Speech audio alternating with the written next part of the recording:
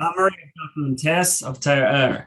Now, we're talking about how sometimes we get stuck in a state of spiritual pregnancy and have difficulty giving birth. And that is when we can't get either the ideas that we meditate in our mind, we can't bring them down through our neck into our heart. There's a blockage and it's not coming out and coming down. And similarly with like a spiritual birth, that something is stuck in a concealed state and can't come down to be revealed. So what brings it out? So it's Chachma of Torah, in particular Torah Shebachsav, that when we learn Torah, the written Torah, so we're calling out to Hashem and revealing Hashem.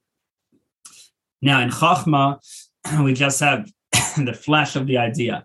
And therefore in Torah Shebachsav, what's important is the exact letters, but they're not developed or explained. And therefore we stay with just the letters of Torah, and we don't expand on it. Whereas with Torah Sheba'al Peh, with the oral Torah, there's always constant expansion. So with the written Torah, there's the letters, and each one is just a letter on one hand. But on the other hand, each one represents a lot. That the Yud represents concealment of light. The Vav represents a downward flow of Hashem's light.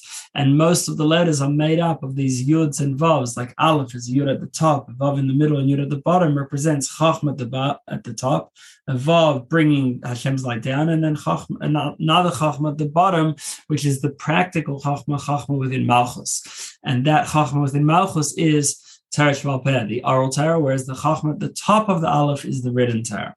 And we find other letters like a Gimel is the giver, it's got a Vav going down, and then at the bottom a Yud, which is the core of what it's giving over. Then we have Daled, which is the receiver, and each letter has its own content. So that's all the way it is in Torah Shebachsav. In Torah Shebachsav, it's hard to see beyond the garment of over the Torah. So we read stories about Lavan and all the different characters and Bilam. But what is the meaning? The kings of Esav, 8 kings before the Jewish people have their first king. What's the meaning? We only get the garment, the basic storyline.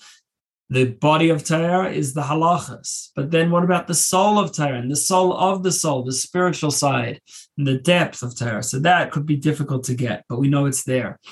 And the strangeness of the stories, and why with the kings of Esav, some of them it mentions the city from which they reigned, other ones it doesn't mention the city. With the last one it mentions his wife as well. It's very hard to understand unless we break through into the mysteries of how Kabbalah explains the psukim there. So because Torah Shebachsav is always wrapped in mysteries, therefore we can't add anything. It's just these exact letters. Whereas Torah Sheba'al Peh, we understand and we develop, and it's constantly growing.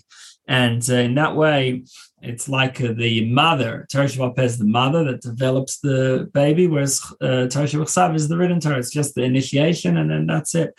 The development's all with Torah Sheba'al Peh. And therefore Torah Sheba'al Peh is connected to Eretz Yisrael. Eretz Yisrael is called Eretz Tzvi. One of the meanings of that, the land of the deer. And the Gemara says that the deer, once you take off the skin, you can never put it back. So it's similar to Torah Sheba'al Peh, which has so much depth and details, and once you've taken off the skin, so you can't put it back, meaning that it's you can never fit it back into its box, so to speak. It's always too big, and that's the quality of Bina as opposed to Chachma. And Bina can do this because of Bina's source in the Kotzer Shayod, the crown above the Yod, which is Keser, and therefore it's capable of developing a lot further than what Chachma can. Now, the other feminine sphere besides Bina is Malchus. And Malchus, Torah Sheba'al Peh, is connected to both Bina and especially to Malchus. Like it says in Pasach Eliyah, that Malchus is Peh Torah Sheba'al Peh, Karin Allah. That we call it the Peh Torah Sheba'al Peh, the mouth of Torah Sheba'al Peh. Malchus is different from all other spheres. That with all other spheres, the keli of the sphere, the vessel, the container of the sphere is basically permanent. As it is, that's how it stays. Whereas with Malchus, it has growth. It gets bigger, it gets smaller. There's always change. Depending on what Malchus is receiving from, it develops in different ways, and it doesn't have its own style. It's just based on what it receives, and therefore it's always different. Malchus also, it's on one hand the lowest, on the other hand the highest. So Malchus has this great ability of change, unlike the other spheres that are basically, especially the kalim, the vessels of the other spheres are basically permanent. So this is like Torah Sheba'al Peh, which is constantly growing in Eretz Yisrael, which is called Eretz Tova Rechava, a broad land. That idea of growth. So although when we learn Torah Shebechsav, so that brings to simcha, brings to joy, we're connecting to Hashem and bliss and revelation that to give birth spiritually. But once that happens, even higher level is Torah Sheba'al Peh, where now it's expansive and it's unlimited. It's connected. This bina connects to the unlimited.